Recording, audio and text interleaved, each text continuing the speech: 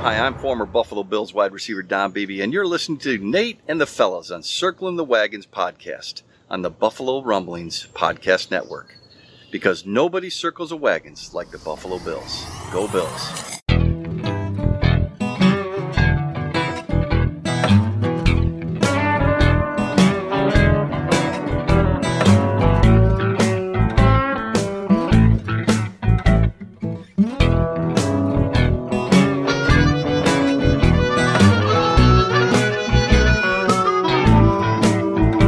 Welcome to the Circling the Wagons podcast, a podcast discussing the Bills all year round with interviews, news, recaps, and insightful fan discussion. Here's your host and lifelong Bills fan, Nate. Welcome to the first off-season episode of Circling the Wagons. I'm your host, Nate. Thank you so much for joining us. We have an incredible guest on this episode. If you're a 90s kid like me, you grew up watching Jim Kelly and the K-Gun offense. Or if you're younger than me, you've at least heard legends of this offensive scoring juggernaut. Well, I had the privilege of talking with John Davis, the guard and one of the anchors of the offensive line in that era that was part of all 4 Super Bowls with the Buffalo Bills. We talk about suffering huge loss in the playoffs and Super Bowls, finding the motivation to pick yourself up, dust yourself off, and make a run the next season.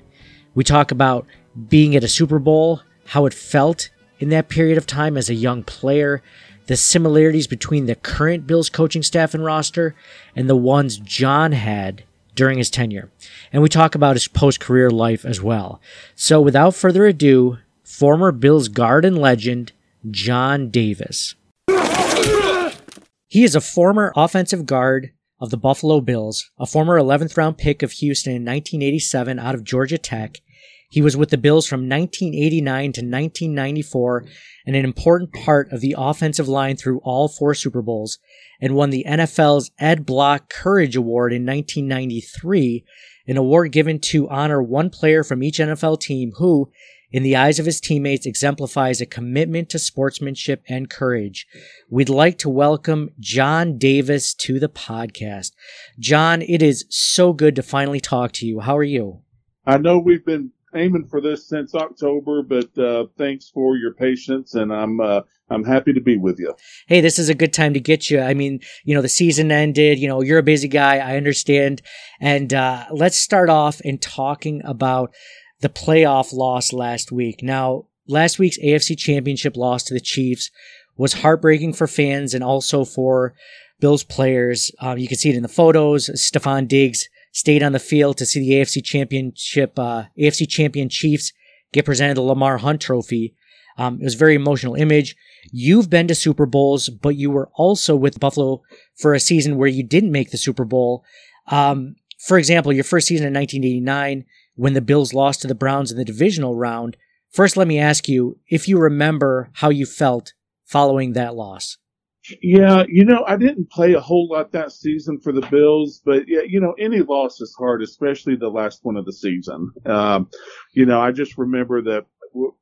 I remember the team from the year before because I played for Houston and we lost to Buffalo. I believe it was on New Year's Day. I think it's Buffalo's first home playoff game that they had there in quite some time. And, but I remember going to the Browns knowing what type of team we had, and the breaks didn't go our way. And I think what you do is that you kind of get an idea of what, after the season, going into the off season, you get some type of idea of what kind of nucleus and camaraderie you have on that team. And you had an idea that we were going to be a very good football team, but we didn't really know until we got to training camp for the 90 season. Because the next season you did go to the Super Bowl. I mean, how do you take those feelings of disappointment and turn them into motivation? Or is that something like, how do you get to that point? I have to credit the organization. But I also credit the players. I credit Jim Kelly, Kent Hull, Will Wolford, Darryl Talley, Bruce Smith, all of those guys, Andre Reed, because they're the ones that kind of set the tone at training camp in 90. And you could just kind of feel it that, we can be special if we do this, this, and this. And we made a commitment to each other to do that. And, we lost a couple of key players after the Browns loss, but we gained some players. And, it was just a matter of, we know how good we are. In order to make it to our goal of the Super Bowl, this is what we have to do. And everybody bought in. Wow. And that's the most important thing. And that happened for 4 straight years. It happens every year, but it happened, it just so happened that those 4 years that, we were determined and understood, and we were friends, and not only teammates, but we were friends, and we trusted each other. And I think that's the most important thing. And that's what I see with this team. I know we might talk about it later, but while it's on my mind, the reason why I've liked this team the last 2 or 3 years is because, one, they want to stay in Buffalo. To me, it seems like that they genuinely want to stay there. And in order to understand Buffalo, you've got to get out and meet these people. You have to get out and break bread with them, have a drink with them, and understand the passion that they have as fans for 60 years plus. And then once you do that, and once the fans know that you buy into not only the Bills, but if you buy into the community, man, they'll jump on your bandwagon in a heartbeat, and they'll be a fan for life. And that's the way I've always felt about Buffalo. Wow, great. Well, let's go into that. I mean, you were released from the Oilers before the 1989 season when the Bills signed you, and here you are, a young man who grew up in Georgia, got drafted in Houston, and then moved to Buffalo, New York, of all places. I mean, what ran through your mind as you made that move? Well, all I wanted to do is play. In the back of my mind, I had to find a fit for me. And I did not like Houston. I made some great teammates and loved my offensive line out there, but I hated Jerry Glanville. I wanted to get the hell out of there. And ultimately, after visiting 7 or 8 teams, it came down between Buffalo and Detroit. And I'm not kidding when I say this. I called my wife from the Buffalo airport after a meeting with the Bills, and I said, Hester, it's 6 inches of snow on the ground. It's coming down unbelievable. In Buffalo, or we can go to Detroit, where, being a smart aleck, I was like, they're a bunch of cars, just known for, automobiles and stuff. And she basically said, what the hell, let's go to Buffalo. And it came to be the best decision that we ever made. Yeah, that was an amazing decision looking back, especially with your career there. Now, the Super Bowl's coming up in the next week, and we talked about, Super Bowl games. What is it like as a young player getting ready to play in the biggest game on earth, on the biggest stage on earth? Well, obviously you can get caught up in it. We had played a great game against the Raiders the week before. Again, we knew that we were a good football team. We had beaten the Giants. Actually, I was watching that game today while I was on the treadmill, believe it or not. And I mean, we weren't overconfident, but we knew that we had to finish the job. But I just think we might have gotten maybe a little overwhelmed, not cocky or anything like that. I think we might have gotten a little overwhelmed, saying, damn, we're here. We just got to keep our cool about us. And I think we did that for the most part. That's one of the greatest Super Bowls ever played. Unfortunately we didn't come out on top, but I think it set the groundwork for the next few years. When you look at the Super Bowls, in particular that one, because it was so close and because you guys had literally just, destroyed the Raiders 51-3, leading into the Super Bowl from the AFC Championship. Was it more of, it was just bad luck, it was some bad bounces, or was the coaching for the Giants, they were the only ones that were able to figure out your offense all season long? Well, I'm not so sure they figured our offense out because we moved the ball. I just think that it was in key situations. There might have been a mistake here or a mistake here. I think I had a holding penalty. I want to say it was in the first or second quarter that stopped a drive, dropped a pass, missed the block. It's just one of those things that where it catches up. And the Giants had a great game plan on offense. They attacked our defense, which I thought was a great defense, and they just attacked them, and they got more breaks than we did. And you got a 3rd and 18 and they get 19, or they got a 3rd and 12 and they get 13. And so I just think it was one of those days to where, not dismissing how good they were. I just think it was one of those days to where they got more breaks than we did. Yeah. Yeah, I can definitely see that. So do I think they were better than us? No, I don't think they were better than us. And I've had a lot of people say the same thing, but that football's not round for a reason. It takes funny bounces and does funny things. And I just think on that day, it bounced their way more than it did ours. It's one of those situations where if you play them 10 times, maybe you beat them 9 out of 10 times. I would say 8 or 9 times out of 10, and I think that's the way we all honestly felt. It was a tough game. The game in the Meadowlands in December was a tough game, but we came out on top because we had breaks that went our way. Mm-hmm. Jim Kelly got hurt in the second quarter. Guess who steps up? Frank Wright. Will Wolford gets hurt in the fourth or the second quarter. Guess who steps up? Glenn Parker. So breaks went our way, and so that's just the way it seemed to go. Wow. So we talked about the first Super Bowl being the closest one. Looking back at those Super Bowls, you obviously went into the first one thinking that you would definitely win or you would have a good chance. You felt confident going after that AFC Championship game. As the years went by and you guys continued to go to them, was there any less doubt? The more you went, you lost 1, okay, you lost 2, you lost 3. Was it like, oh man, like this is, cause I could see personally, like where you might lose, maybe not confidence, but maybe not be as confident as you would be, the first time around. No, trust me, the confidence was there. We knew we had the team to do it. But we couldn't finish the job, and I think we all, as we get to see each other, whether it's at Jim's tournament or, alumni weekend, and, we get to reminiscing about it. It's just one of those things to where, there are no regrets. We did everything we possibly could do, but it didn't go our way. And, that's just one of the things that we're going to have to live with for the rest of our lives. But, there's not one of us that I can talk to that aren't proud of the accomplishments that we did over that 4-year period. Yeah, I don't think it gets stated enough how, and I don't mean this in a flippant way, but how good you have to be to lose 4 Super Bowls, and the fact that you have to be as good to get there. And people don't realize that. They only see the end result, not realizing how great you all were for a stretch of time, which is almost unparalleled. And I think you're seeing that, Nate, more as we get older. I think people are looking back and saying, damn, they're good. They were good. Mm-hmm. They didn't win a Super Bowl, but there's not been another team do what we did. And I think we're finally getting the respect.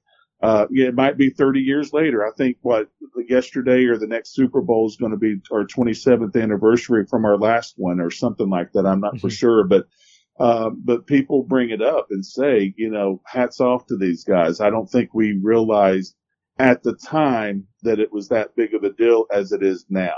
And that kind of makes you feel, better about the whole situation. But, it's you still have your tough days, hey, look, Sunday night hurt, and I think it hurts, the retired players, maybe not as much, but it still hurts us to see, our team lose, and we feel for those guys. But on the other hand, Buffalo's got a good team, and I have no doubt that they've got the nucleus to make a strong run in the next few years. So when you look at this current Bills team, the 2020 season in general, what are your thoughts on, the coaching? Have you liked what McDermott and Brandon Beane have put together, the players that have put in place? You said you think they remind you a little bit of, the teams that you were involved with. Is this the closest it's felt like to your 90s teams? To me, it does, and trust me, I'm no expert on the coaches and Bean and what they're doing. It just feels different when I come back into town. I've had a conversation. I think I forget who it was. I was wanting to say it was with Eric Woods, and he had signed to come back to Atlanta. I guess or to Buffalo for his last contract, and I told him how much I appreciated him embracing the town because he probably could have gone elsewhere, but he made a decision on how much he loved the Buffalo and the fans in the area that he came back. And I kind of felt that when I had that conversation with him, I kind of felt that, this thing's turning around. There's been an attitude shift, in the players that I saw at the golf tournament or, at Jim's gala or, the legends, when we get together, we get to interact with them a little bit. And I could kind of tell the last couple of years that the tides kind of shifted to where the camaraderie of these guys. And I credit a lot of that to people like Steve Tasker and Jim Kelly and Lou Picone and, guys that have stayed in the Buffalo area, Jeff Nixon, guys that have stayed in the Buffalo area. And I have I have a sense that they've talked to those guys and kind of said, look, you've got a great opportunity if you stay here. And as we talked about earlier, you embrace Buffalo, Buffalo will embrace you. And I can tell you what, I've been gone since 95. And when I come up to Buffalo during the times that I get to, I have never in my life felt more welcomed when I get off the airplane. People recognize me off the airplane. They recognize me when I go out to my gin mills with my friends and see old friends like that. And that's a great feeling. And to me, it feels like, I did leave a little bit of a positive impact on the community that I love so much. Absolutely. Absolutely. It's good to know that. In a weird way, I mean, you mentioned, Kelly and Tasker and the guys that stuck around in the area. I mean, your friendships with them, with going to, Jim's golf tournament and just in general, do you think in like a weird way, the success of the team currently has kind of helped your relationships with these guys? Because it's more fun to talk about your former team when they're actually doing well. Yeah, no, and it does. I mean, we're getting on up there and, every year is precious when we come up there because, if a guy's not feeling well and couldn't make it and stuff, you start worrying about each other. But I think it just helps us, I just think it helps us just hang on to each other a little bit more. And I don't have the relationships that, Daryl and Bruce and Steve and Jim and those guys, Andre and those guys have, but I have my individual relationships with those guys, that I very much look forward to hearing from, whether it's once a week or once a month and some of them once a year, that I get to see them. So, but seeing the team be successful definitely makes it, a lot happier vibes. Mm-hmm. That's so good to see. I know that this last year, Josh Allen broke all of Jim Kelly's passing records, which, like you mentioned, it's been like 27, 28 years since that's happened. That it's more of a positive thing for the former Bills. I always think of the 72 Dolphins and how they pop champagne every time the last undefeated team loses in the NFL because they want to be the only team that ever went undefeated. And I always kind of think at least personally, like how petty that is.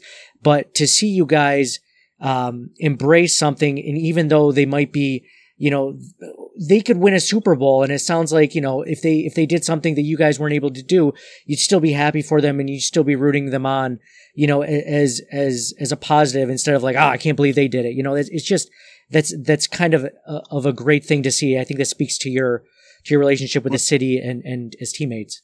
Nobody would be happier. I had 30 people out by my fire pit. I went up to my old dive bar for about the first half because I was promoting some barbecue that I'm going to sell. And I came back home, and right behind to the side of my house, they have the high wires, I forget what you call them, but there's a little opening out there, and I had 30 people out there, and I converted them all to Bills fans. And nobody wants to see Buffalo succeed like I do. And as far as the records go, Jim doesn't care about records. Jim cares about winning. and he cares about the guys going out there and putting a good product on the team and representing the city well.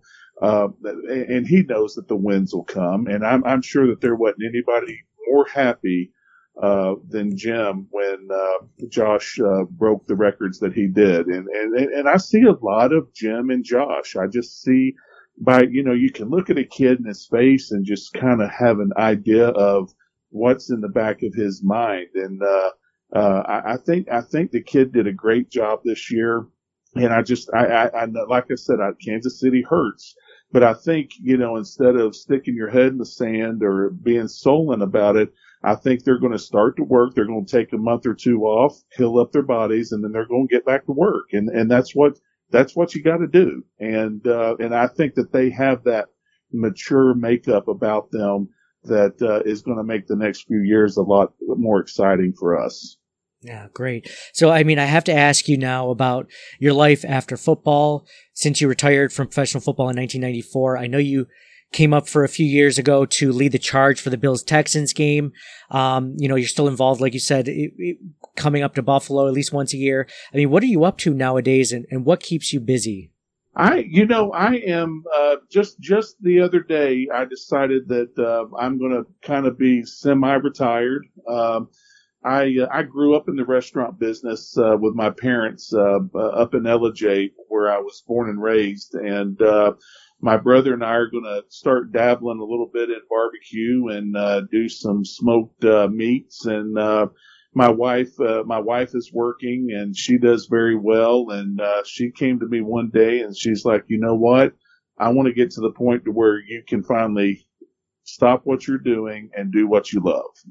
I've been in sales since I left in 95, and I'm ready to work for myself, and I'm doing something that I enjoy, and I get to include my brother with it. And I just cut a deal with a restaurant down the road from me that we're going to provide some barbecue and some corned beef and some stuff like that to them. And so it's I'm finally starting to be able to enjoy that.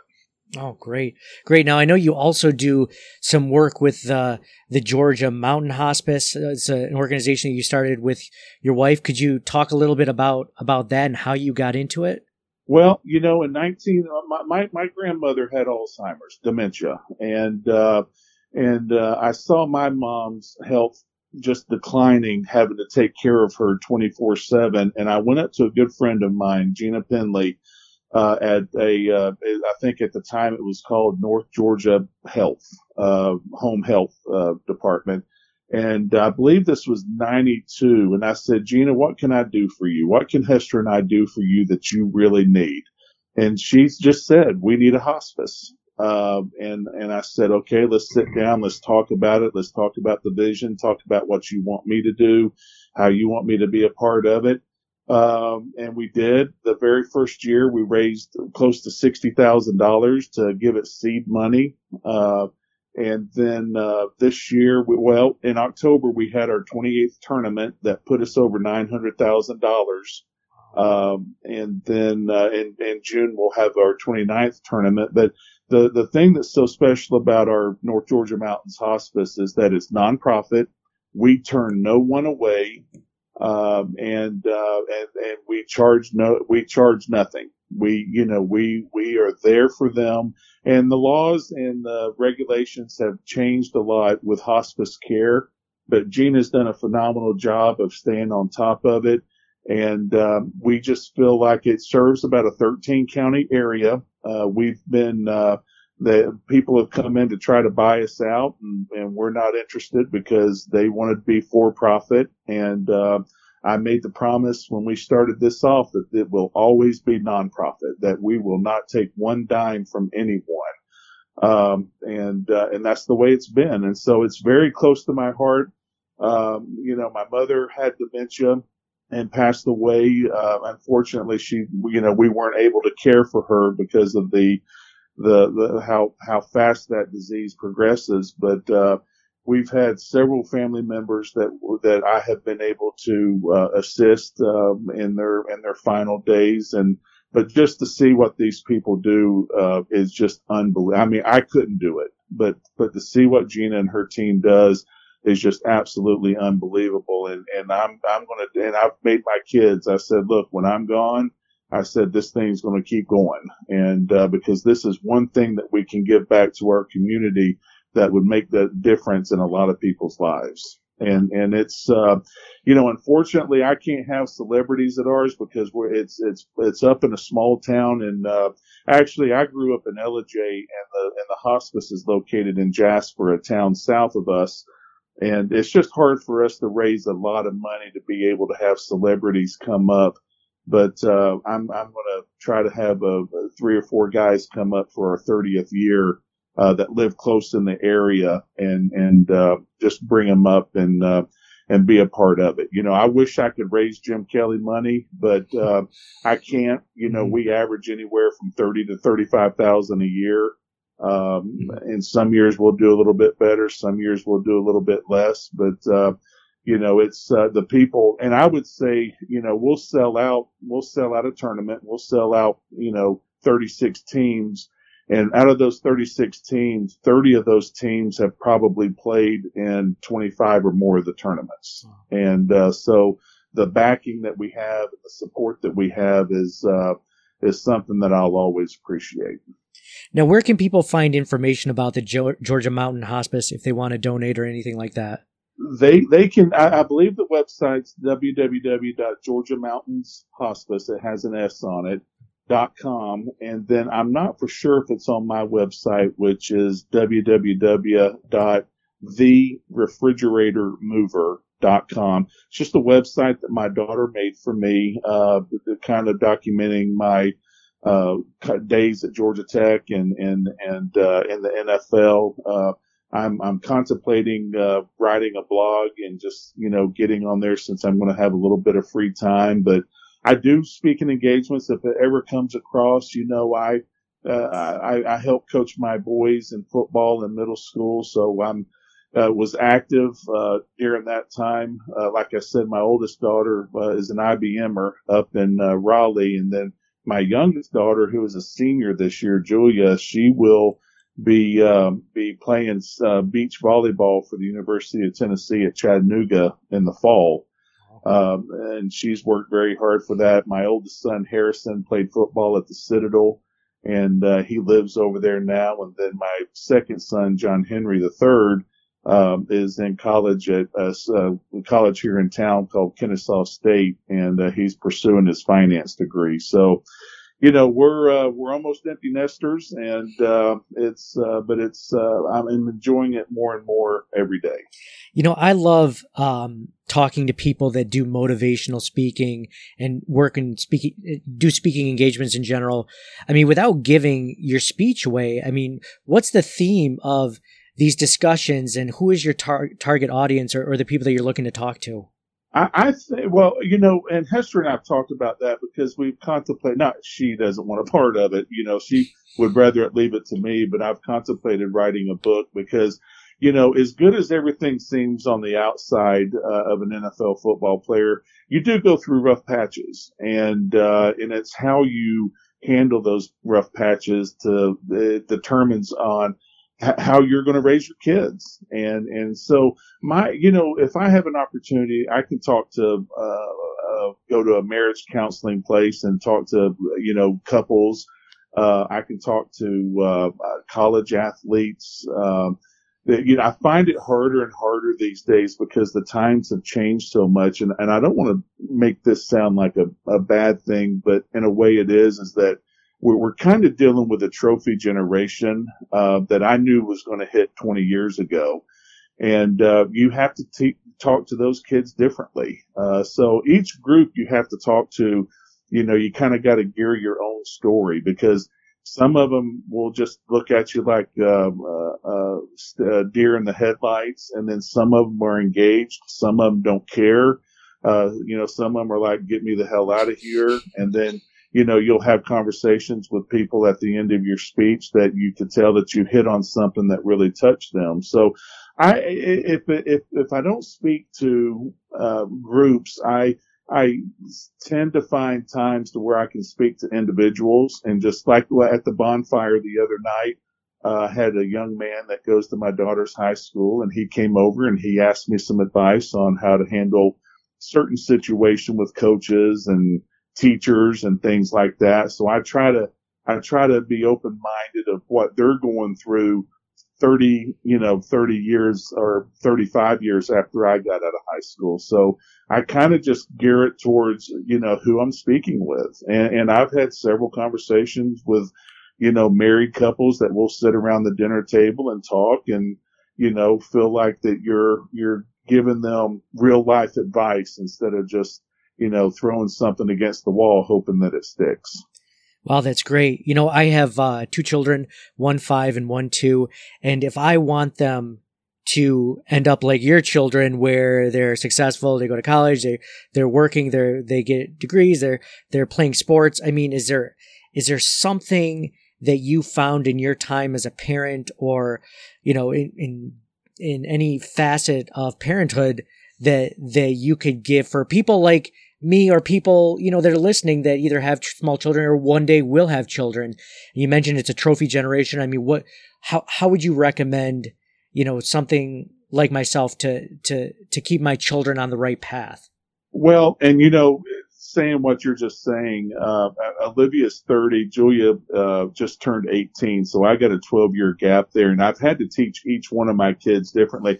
But I think the one thing that Hester and I have done throughout raising them, and trust me, we have not been perfect, but we've done what we thought was the best way to handle certain situations, is to be honest with them. Don't lie to them, and tell them, you're going to have to work for this. Respect your elders, respect your teachers, respect your coaches. If you're going to play a sport, then you play it 100%.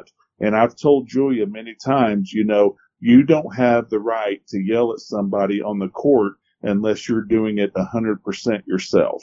So, and it's just little things that you take to explain to kids to where, you've got to clean your own house before you start trying to go and clean somebody else's.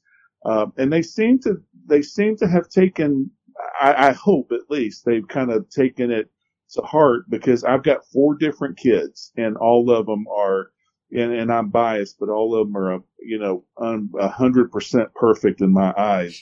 But it was a lot of work, and I have to give my wife Hester a lot of credit, because she stayed home during their formidable years of raising them while I was on the road selling, and she did a fantastic job with them. But when I would enter in, that I would take on a different role, but it was always a role that Hester and I would work together and to make sure that we were on the same page. Some things, the truth hurts, and it's like I told my kids, I said, the film doesn't lie. You can sit there and make any excuse you want to, but as soon as you turn the film on, it's going to show you exactly what you did. And they seem to take a hold of that. Like I said, they're all 4 different. They were all 4 athletic. They're all 4 smart. But the personalities, we went up to my daughter's house in Raleigh for Christmas, and all of them except for Harrison was there. But I was just kind of giggling in the back of my mind, because just to listen to their opinions and ideas and thoughts come out of these kids, I still call them kids, was just amazing. And it made me proud, because I felt like that, our hard work paid off. And now, they're going to start to reap the rewards of their hard work, moving on into the next phases of their life. Wow, that's awesome, John. John, thank you so much for taking the time to talk to us on Circling the Wagons podcast. Where can they find you on social media? Social media, and I couldn't even tell you. I'm on Twitter. I don't do it as much as I used to, but and then Facebook. I'm obviously on Facebook, and then I haven't figured out this Instagram thing yet, which I was told that was pretty big. I guess I need to learn something about that. And then I guess there's a new fad out called TikTok. So I got if I'm going to promote this barbecue business, I need to figure out what I need to do. But I'll get on your Twitter site and throw you the handles, and so everybody can find out. But then my hopefully going to start having some more action on my website, www.therefrigeratormover.com. And people will be able to find out more there. So the refrigeratormover.com, does that have anything to do with William Perry, the fridge? It does. My sophomore year, we had a big game at Georgia Tech. I was a sophomore, played center. Was going to play against William Perry. I did not think a good game, but there was a writer in the area with the Atlanta Journal-Constitution named Dave Kindred. And we ended up winning that game. And then the next morning, Dave came out in the paper, and I forget the headline. It was something like "The Refrigerator Mover has been born" or something like that. And so that I can go to a Georgia Tech game today, and I can honestly say that I don't think 90% of the people know who I am, but they know who the Refrigerator Mover is. From grandparents to parents to kids, the grandparents would tell his kids, "Look, that's the Refrigerator Mover," and you'll sit there and sign autographs and tell stories. So that name has stuck with me ever since 1984, and so that's why my daughter wanted to go ahead and do the website in honor of that, and which I very much appreciate. Does William Perry know that that's your nickname as well? Oh yeah, he does, because we talked about it when we played each other, and then I thought he doesn't really like it, but I was fortunate enough with my two guards. I was fortunate enough to have a good game for what they considered a good game. I think I was Sports Illustrated Offensive Player of the Game that week, and so I grade myself harder than writers do, but. So it was just a name that was born, and it stuck with me ever since. And it's something that I appreciate, and it makes me feel good because, my legacy at Georgia Tech is very secure, but it's always nice to go down there and be recognized, by the younger generations. Well, great. So the refrigeratormover.com, and your Twitter handle is @JohnDavis_65. on Twitter. So John, yep, I got it right in front of me. We sincerely appreciate you coming on, and I'm so glad we could finally do this. Best of luck in the future, and we look forward to talking to you again sometime. Thank you so much. I do appreciate it. I miss Buffalo. I love Buffalo. I love the fans. I love the city, and I can't wait to get back up there. Hopefully in the summertime. I want to thank John Davis for coming on and talking Buffalo Bills with us on the podcast. Again, I'd like to thank John Davis for coming on the podcast to talk anything and everything Buffalo Bills Super Bowl era. Super cool guy. Follow him on Twitter @JohnDavis_65. And for me, Nate, go Bills, and we'll talk to you guys in a couple of weeks.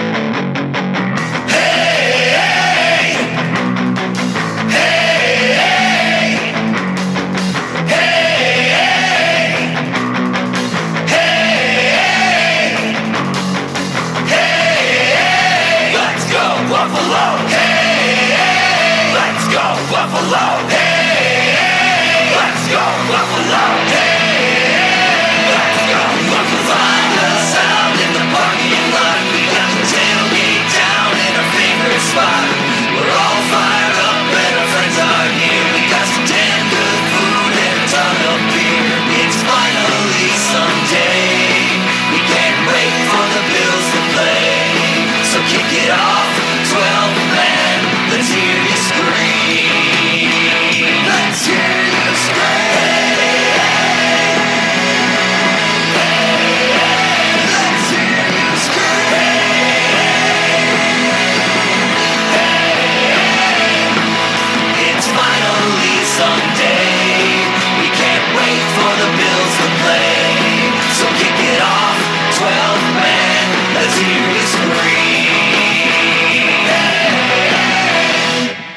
Thank you for listening to the Circling the Wagons podcast. Download and subscribe to us in your favorite podcast service. Email us at ctwpod@gmail.com. That's Charlie Tango Whiskey Pod@gmail.com. Follow us on Facebook and Twitter at CTWPod. And most importantly, go Bills!